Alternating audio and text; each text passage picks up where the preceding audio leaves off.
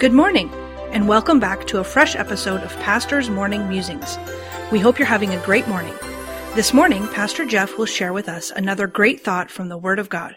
Pastor Jeff, where will we be musing this morning? Good morning. Today we'll be in the book of Galatians, chapter number 6, beginning in verse number 7. Be not deceived, God is not mocked. For whatsoever a man soweth, that shall he also reap. For he that soweth to his flesh shall of the flesh reap corruption.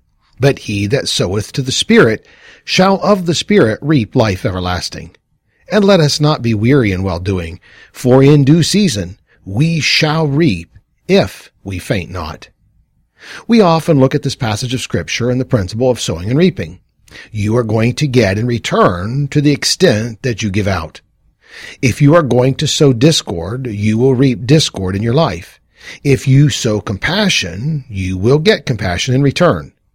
Jesus said that in this law of sowing and reaping, there is also a principle of the extent that you will reap by that in which you sow. But for my musing this morning, verse number 9 is where I want to look.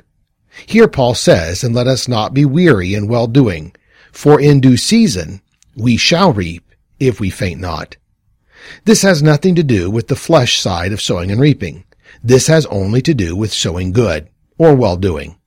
And he states, don't get weary in well-doing. This indicates a few things to me. First, well-doing is wearisome. And second, well-doing is a crop in our field of life that takes a long while for the harvest to come.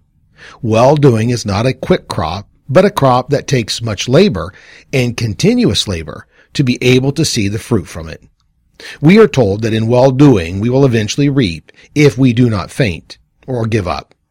Giving up comes from being weary. We get weary in our ministry for God and give up before we ever see the harvest. We faint because we were overwhelmed with well-doing and seemingly no reaping.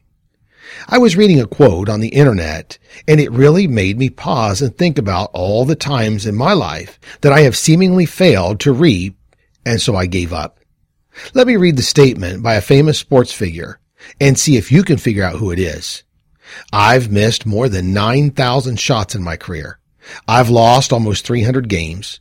26 times I've been trusted to take the game-winning shot and missed. I've failed over and over again in my life, and that is why I succeed.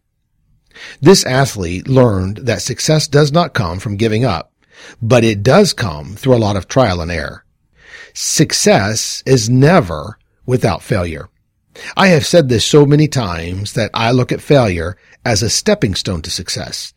This is as long as we do not faint and give up. So let's remember the words of the Apostle Paul as we go throughout our day today. And let us not be weary in well-doing, for in due season we shall reap, if we faint not. Oh yeah, that famous athlete? That was Michael Jordan. The preceding program was produced by Dr. Jeff Harris, pastor, author, and chaplain. Please tune in again tomorrow morning for another fresh episode of Pastor's Morning Musings.